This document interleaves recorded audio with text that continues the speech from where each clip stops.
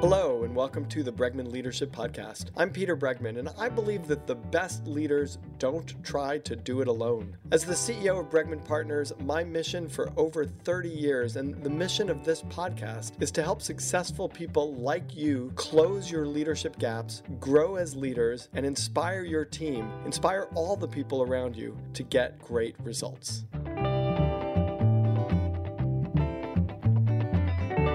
Here with us today is Leanne Davey. She has written the book, The Good Fight. Use productive conflict to get your team and organization back on track. I'm delighted to speak with Leanne because I think conflict is a super interesting topic and it's something that we avoid. And she's saying, stop avoiding it because you're doing yourself a disservice, which many of us kind of know. And at the same time, we kind of can help ourselves, but avoid it in many cases. And for people who really like it, maybe we will learn something about how to do it in a really productive way. So Leanne, welcome to the Bregman Leadership Podcast. Thanks, Peter. I'm thrilled to be here. Leanne, why is conflict good and why should we pursue it?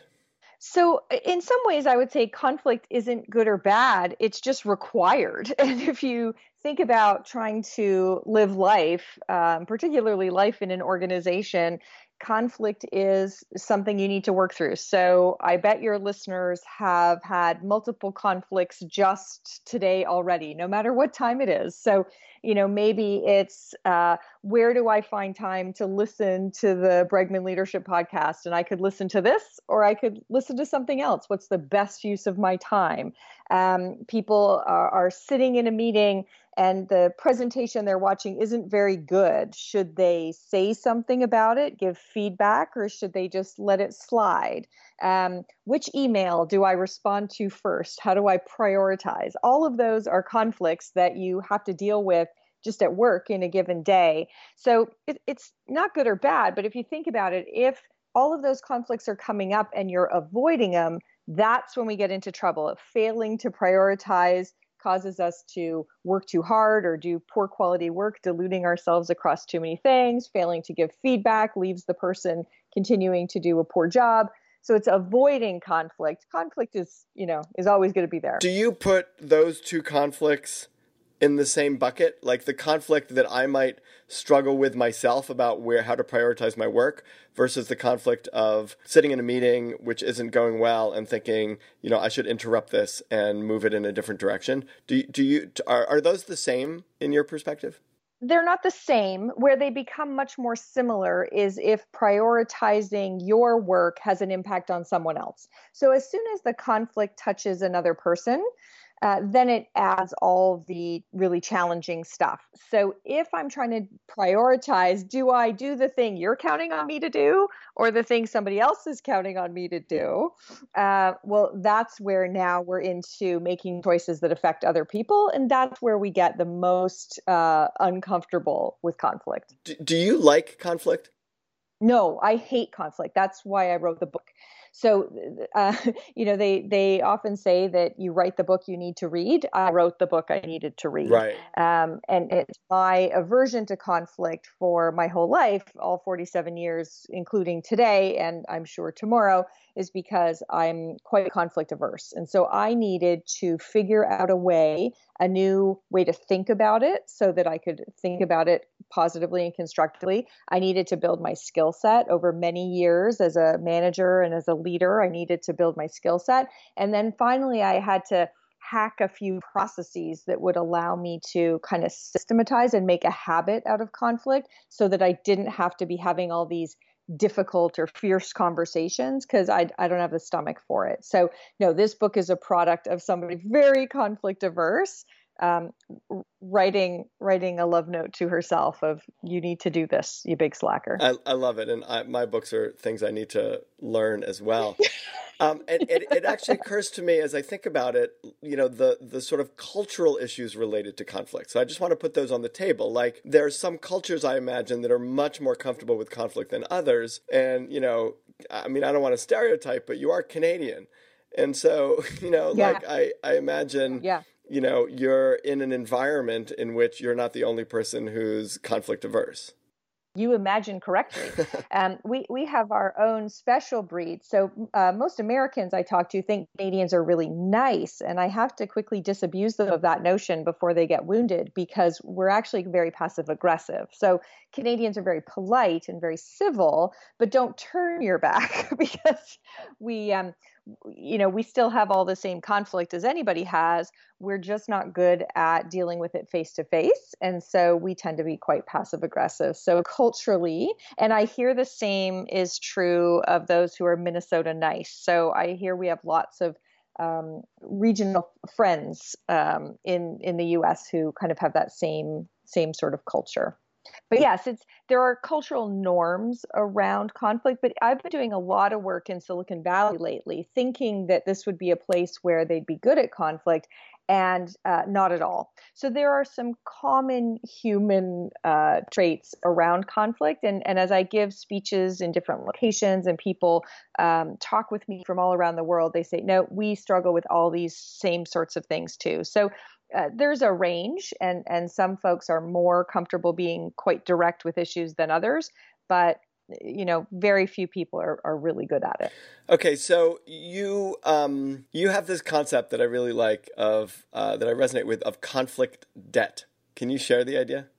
Yeah, I was trying to figure out how to talk about the cost of avoiding conflict, and it dawned on me that it's very much like when we get into credit card debt.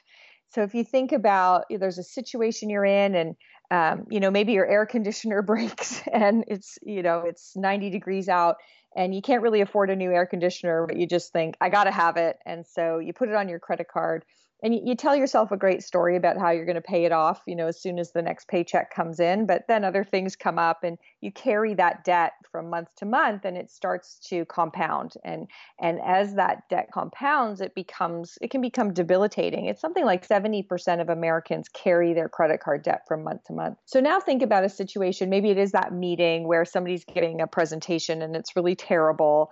And you think, oh, I can't stomach it right now. I don't have time to get into an argument. I got to run to another meeting.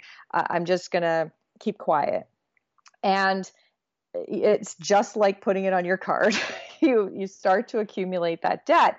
And you think, oh, when I'm not busy, which is my favorite line in 2019, right? When I'm not busy, I'll deal with it. Like whenever that's going to be. Or when cooler heads prevail, or we tell ourselves these great stories about how we're going to come back and we're going to deal with it, and we don't. And the problem is then the animosity starts to build up.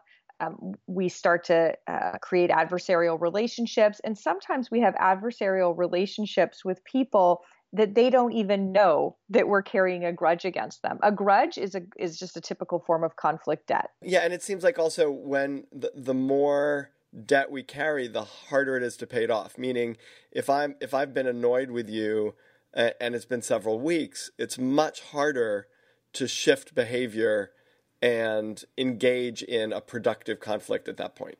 Yeah, so I give a thought experiment to help people see why that's the case. So I tell the story about, okay, your boss says you have to send out this draft of your presentation to everybody on the team. And, the first person to respond is that person that you've been carrying this grudge against. And you open their email and it says, I got the draft you sent. I caught a couple of mistakes, and I'll come by your office at 3:00 to share some ideas. And as soon as you get that message, your reaction is like, oh, you caught some mistakes, did you? Oh, sure, smarty pants. And, of course you think you can make it better. We have this adversarial reaction to that email. But if you had dealt with the grudge, if you had got back on good terms, if you had strong trust for the person, and you open an email that says, I got the draft presentation, I caught a couple of mistakes, I'll come by your office at 3:00 with some ideas, then your response is that you're filling up the candy jar on your desk and you're saying, thank goodness you caught those mistakes. And so when we carry a grudge, every interaction we have after that, we see through the lens of mistrust. We interpret neutral behaviors as conflict, as problematic, when we would have interpreted those exact same things as positive or constructive if we weren't carrying conflict debt. So the stakes are really high. And of course, the problem is you don't get the exact same email from two different people so that it can become obvious that, oh, I'm just holding a grudge. You honestly think that email was either really helpful or really antagonistic. So the stakes for this are extremely high. If you're carrying that conflict debt, you are no longer objective about pretty much every interaction you're having from then on. So you have this conflict code: establish a line of communication, create a connection, and contribute to a solution. Could you lay it out for us very briefly? Because then I want to kind of engage with it a little bit, but help listeners understand the basic 3 steps in your process. Yeah. So the best way to understand it is to understand what we normally do, which is backwards. We normally try to get to the solution first.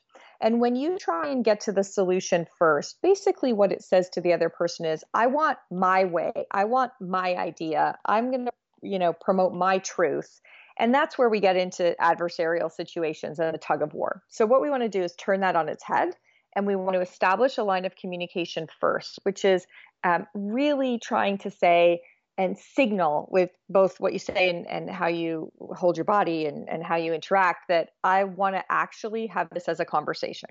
And there are a bunch of things in the book around how to do that, but how to share. So I give some tips about ways to share a point of view that are less likely to make someone defensive. So you want to establish that line of communication. Secondly, you want to create a connection, and creating a connection happens by validating the other person, giving them signals that you're listening to them, that you're taking their question or their point of view into account, you're asking them questions, you're reflecting. And all of the value of creating a connection is then all of a sudden what you're doing is you're going to solve a problem as allies rather than fight as adversaries. So that creating a connection stage where you validate them, I kind of summarize it as you want their truth to come out of your mouth before your truth does. And as soon as that happens, they go, oh, okay, they get it. They get me. This is actually going to be, we're going to have to solve this problem, but it's only solving a problem. It's not having a fight. And then you can contribute to a solution. And by the time you get to that point, it's kind of like doing algebra. It's like, okay, we got a couple of unknowns and a couple equations. We got to solve for this. It's actually not very difficult. Where most people go wrong is that they try and assert their solution right from the get-go. People feel invalidated, they don't feel heard, and then they get defensive. So that's the 3 steps in a very short. Let me ask you a question, because there's this piece that maybe it's part of establish a line of communication, or maybe it's before that. And I kind of want to just check this with you because it's something that I do and that I feel is very useful.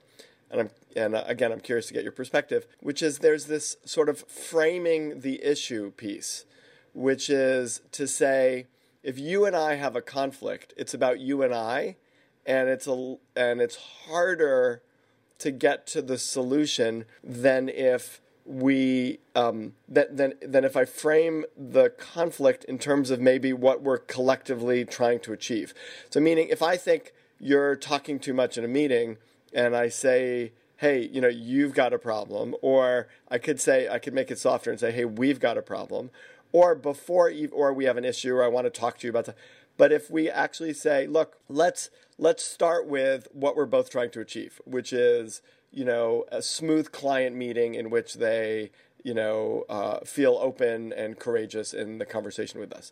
Given that objective, which is the frame, given what we're both trying to achieve, given the sort of we in that situation, then I want to talk about my view of how we're each showing up in that and what's helping us get there or what's making it harder for us to get there. Where would you put that? And first of all, would you even agree with it? Yeah, I agree. And you can put it in a couple of places. If it is someone that you have pretty decent trust with, that's going to come up in the establish a line of communication. So the first step I call engage, and the second I call share. It's going to come right up there at the beginning where you say, hey, let's engage on this. Let's talk about how we get to this mutually beneficial outcome for the client. So if you have a good relationship in the first place, if something doesn't come at you as an attack, then you can put it in up front.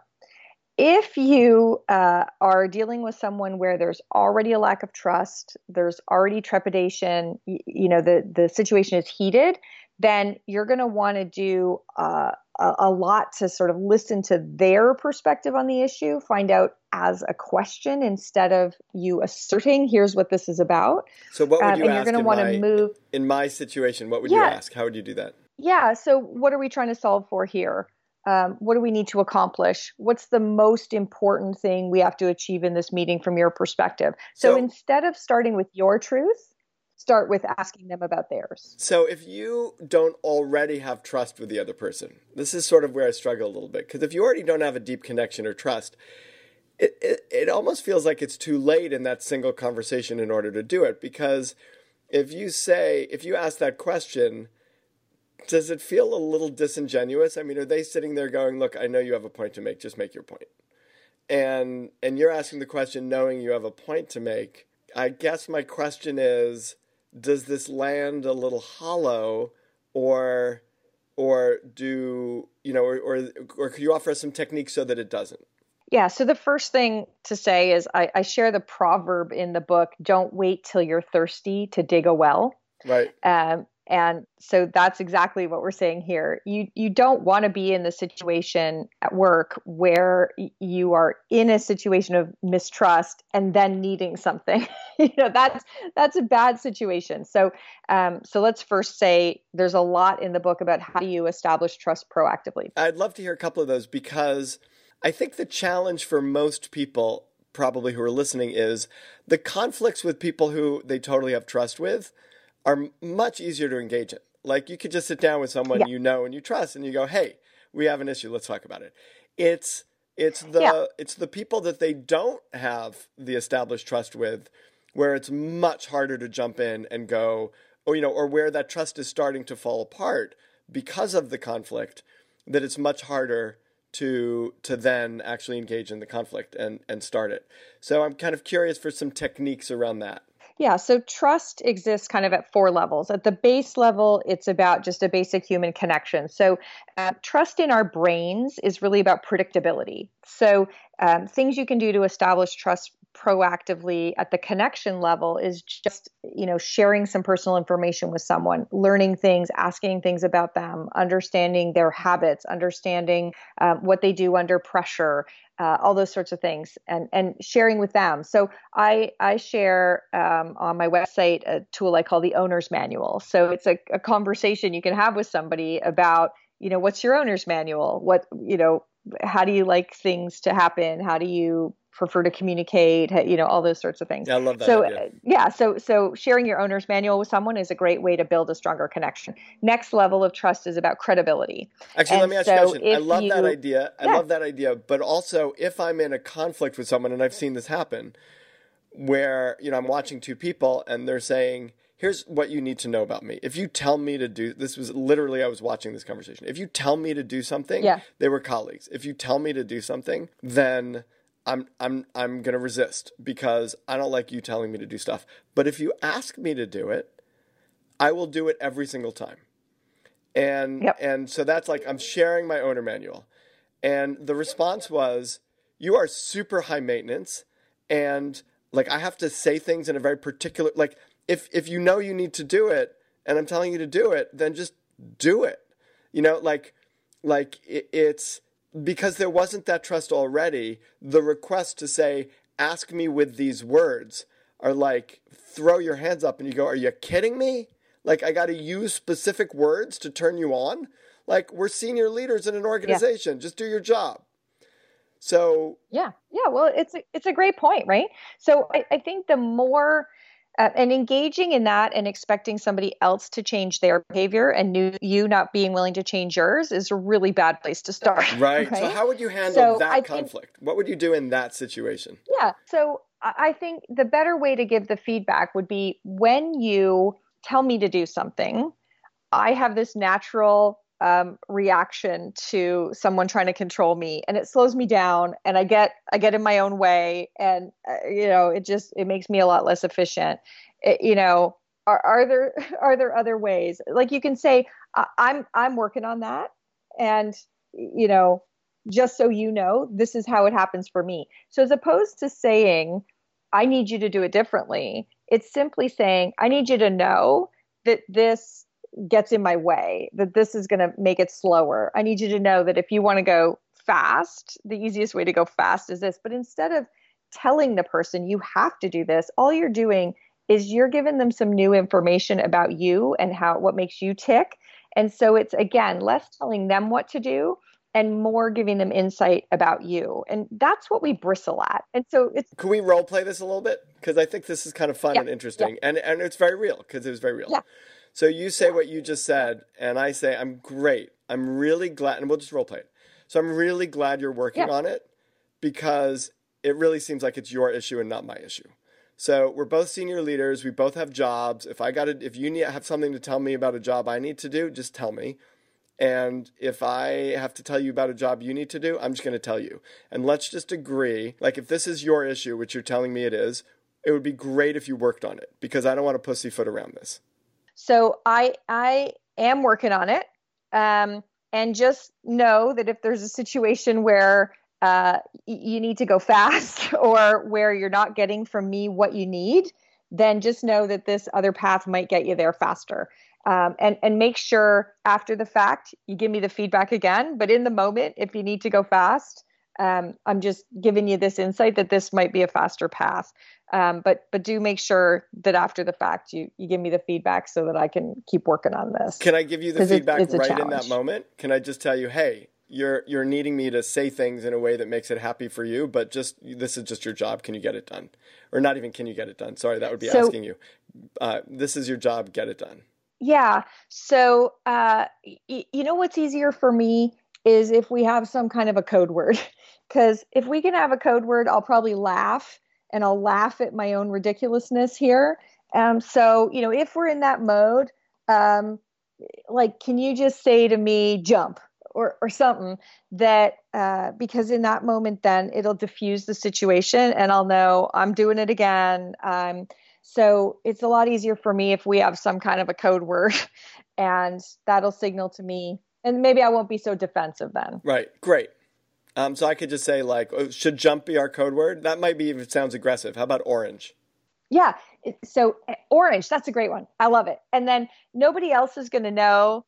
Yeah. Nobody else is going to know that we're actually having a bit of conflict here. They're going to be like, orange, what? And it'll be our thing. And right. Perfect. Yeah. Excellent. Awesome. So Leanne, let me ask you a question though.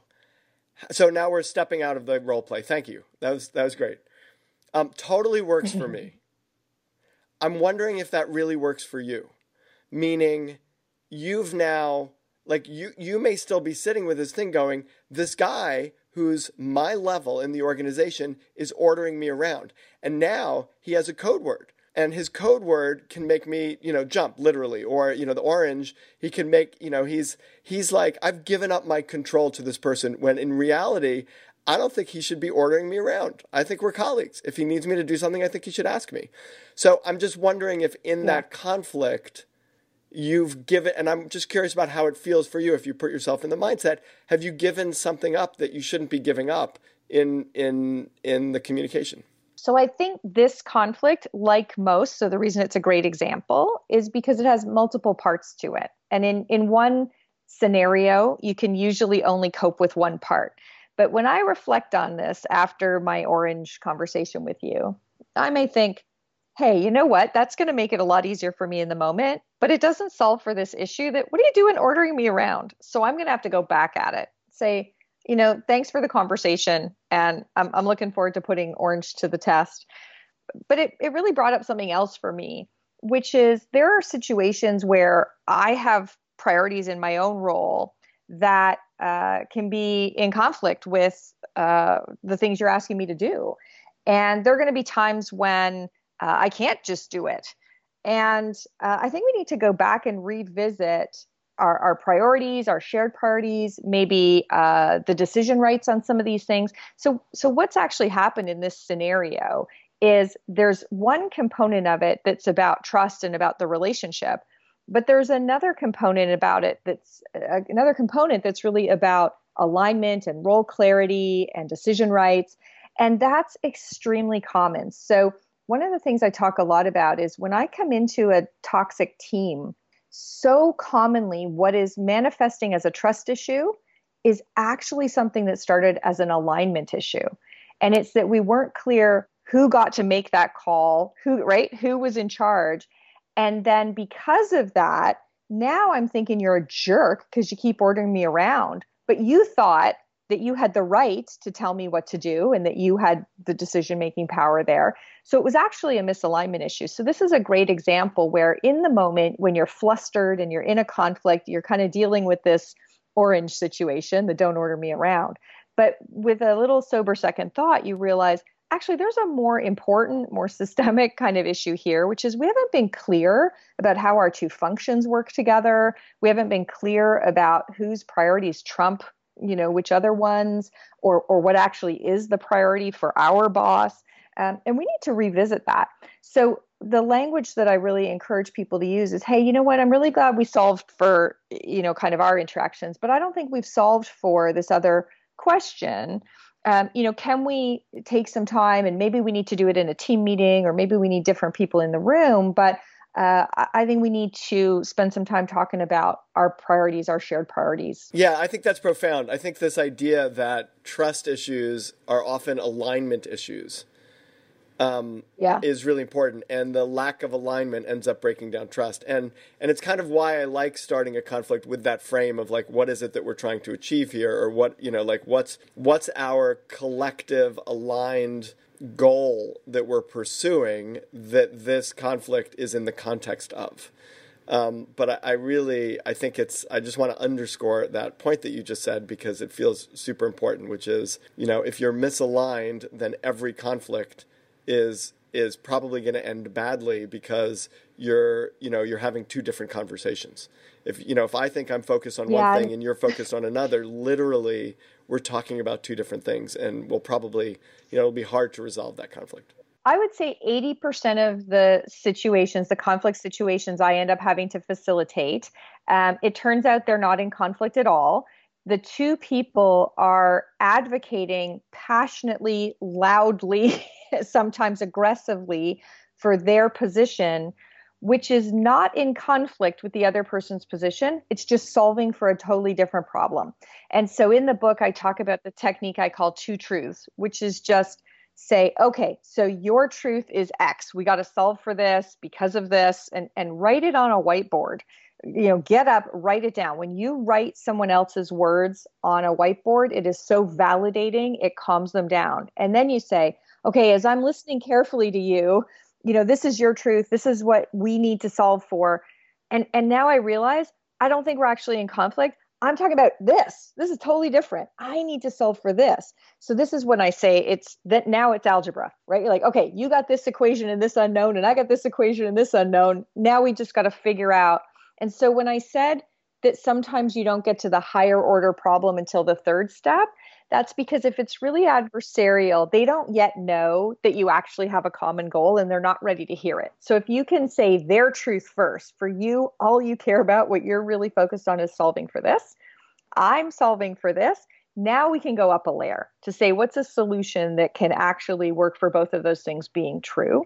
So if people I just would love if your listeners would remember that. Yeah. And what if even in the alignment piece, there's a piece where actually I'm arguing for this because it's in my best interests, and it's not really in the other person's best interest, but I can argue that it's in the collective's best interest, and probably the other person could argue that it's in the collective's best interest, theirs, but I know that this one advantages me.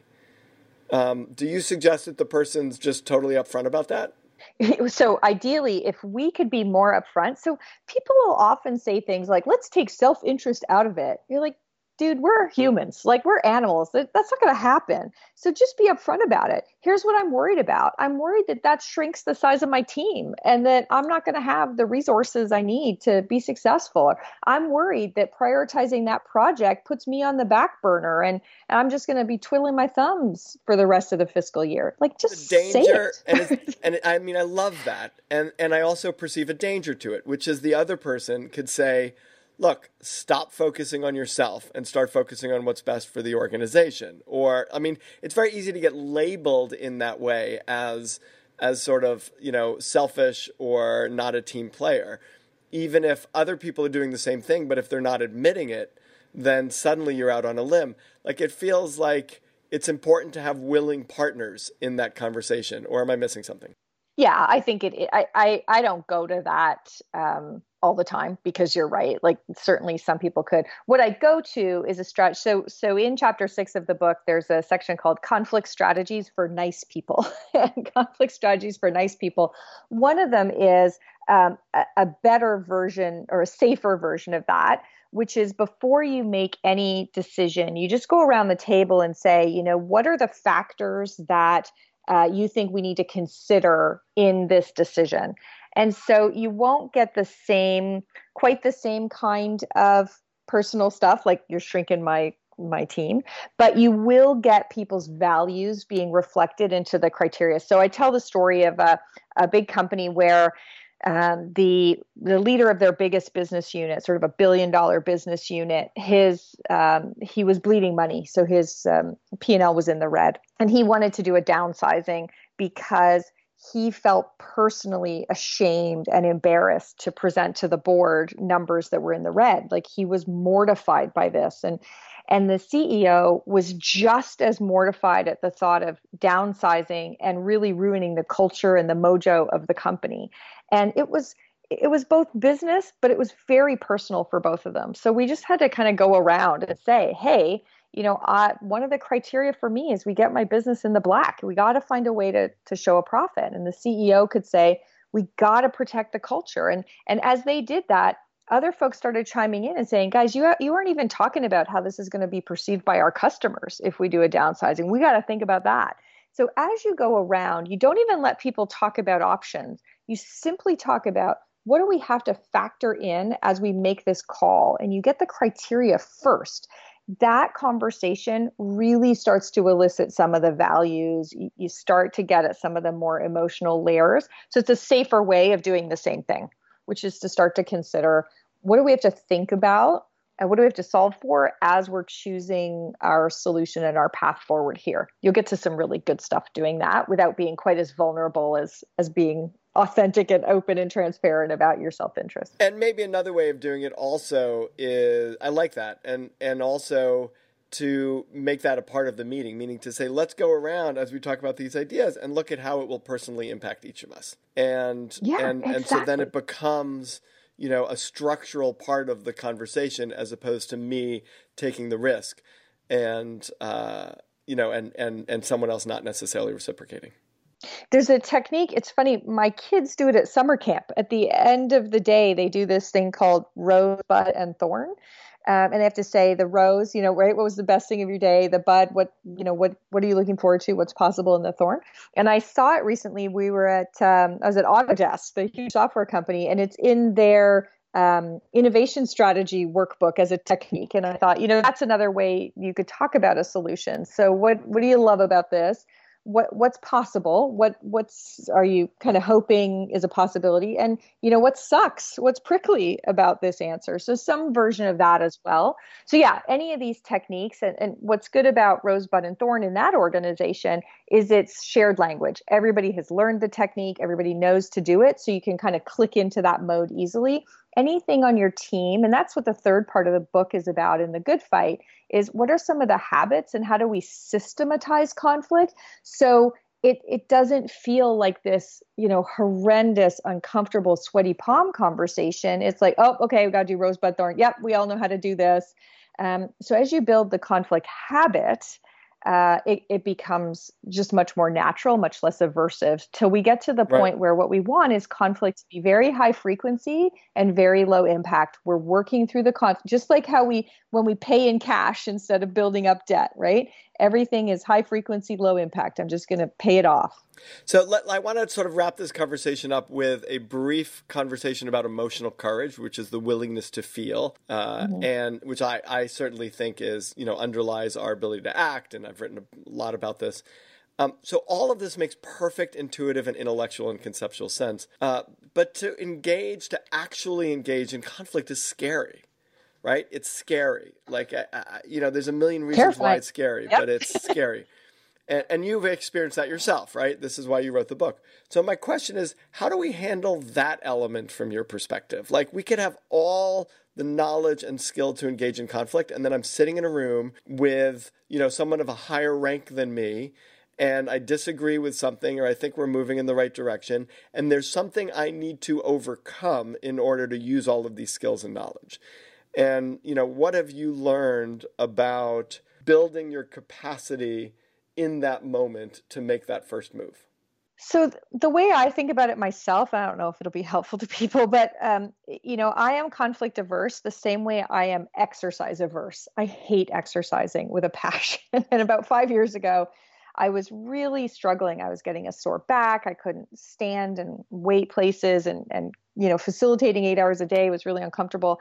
So I started exercising, and I started working on my abs. And so the ab workout 3 times a week for 10 minutes, like doing plank and all that stuff, it's so uncomfortable. I hate it. And 5 years later, I still hate it. But at some point, I started to notice I can facilitate all day and I don't get a sore back. I'm so much more comfortable. And so for me, all of a sudden, I had the realization that I needed to think about conflict the same way. What can I do in the next 10 minutes that will make my whole week more comfortable? So what I have to do in that moment is just remind myself that if I say that thing now, and I do think about how do I say it less assertively, more as an ally, what are the words I can pick? How do I say their truth first before saying mine? So there's a lot that I have to sort of go through in my head about how to say it. But the biggest thing for me, the biggest hurdle to overcome is just deciding that I want to, because it's going to make my life less uncomfortable 10 minutes later. And a little bit of it, the first few times you just have to trust in it. But then once you've had it happen, then it's true, right? And people start to trust you more. They come to you because it's exactly what your job and my job is, Peter, right? People always say things to me like, I can't believe you said that to the CEO. And you say, no, that's why CEOs call me, because I am the one who will say that. And so many other consultants, so many other people they work with just say what they want to hear. And CEOs pay top dollar to have people like you and me tell them what they need to hear. So once you have the experience, you know that people trust you more, they value you more, that everything gets easier when you have the hard conversation. It's just, how do you do it the first 2 or 3 times when it's taking your breath away, when your palms are sweating, when you feel like you're going to throw up? How do you do it that time?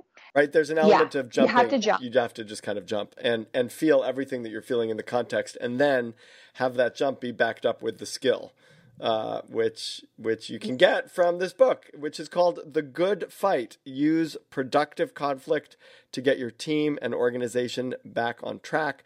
We've been talking with Leanne Davey, who wrote the book. Leanne, thank you so much. It's such an interesting conversation. This is such an important issue. Thank you for being on the Bregman Leadership Podcast. My pleasure. Thank you so much, Peter.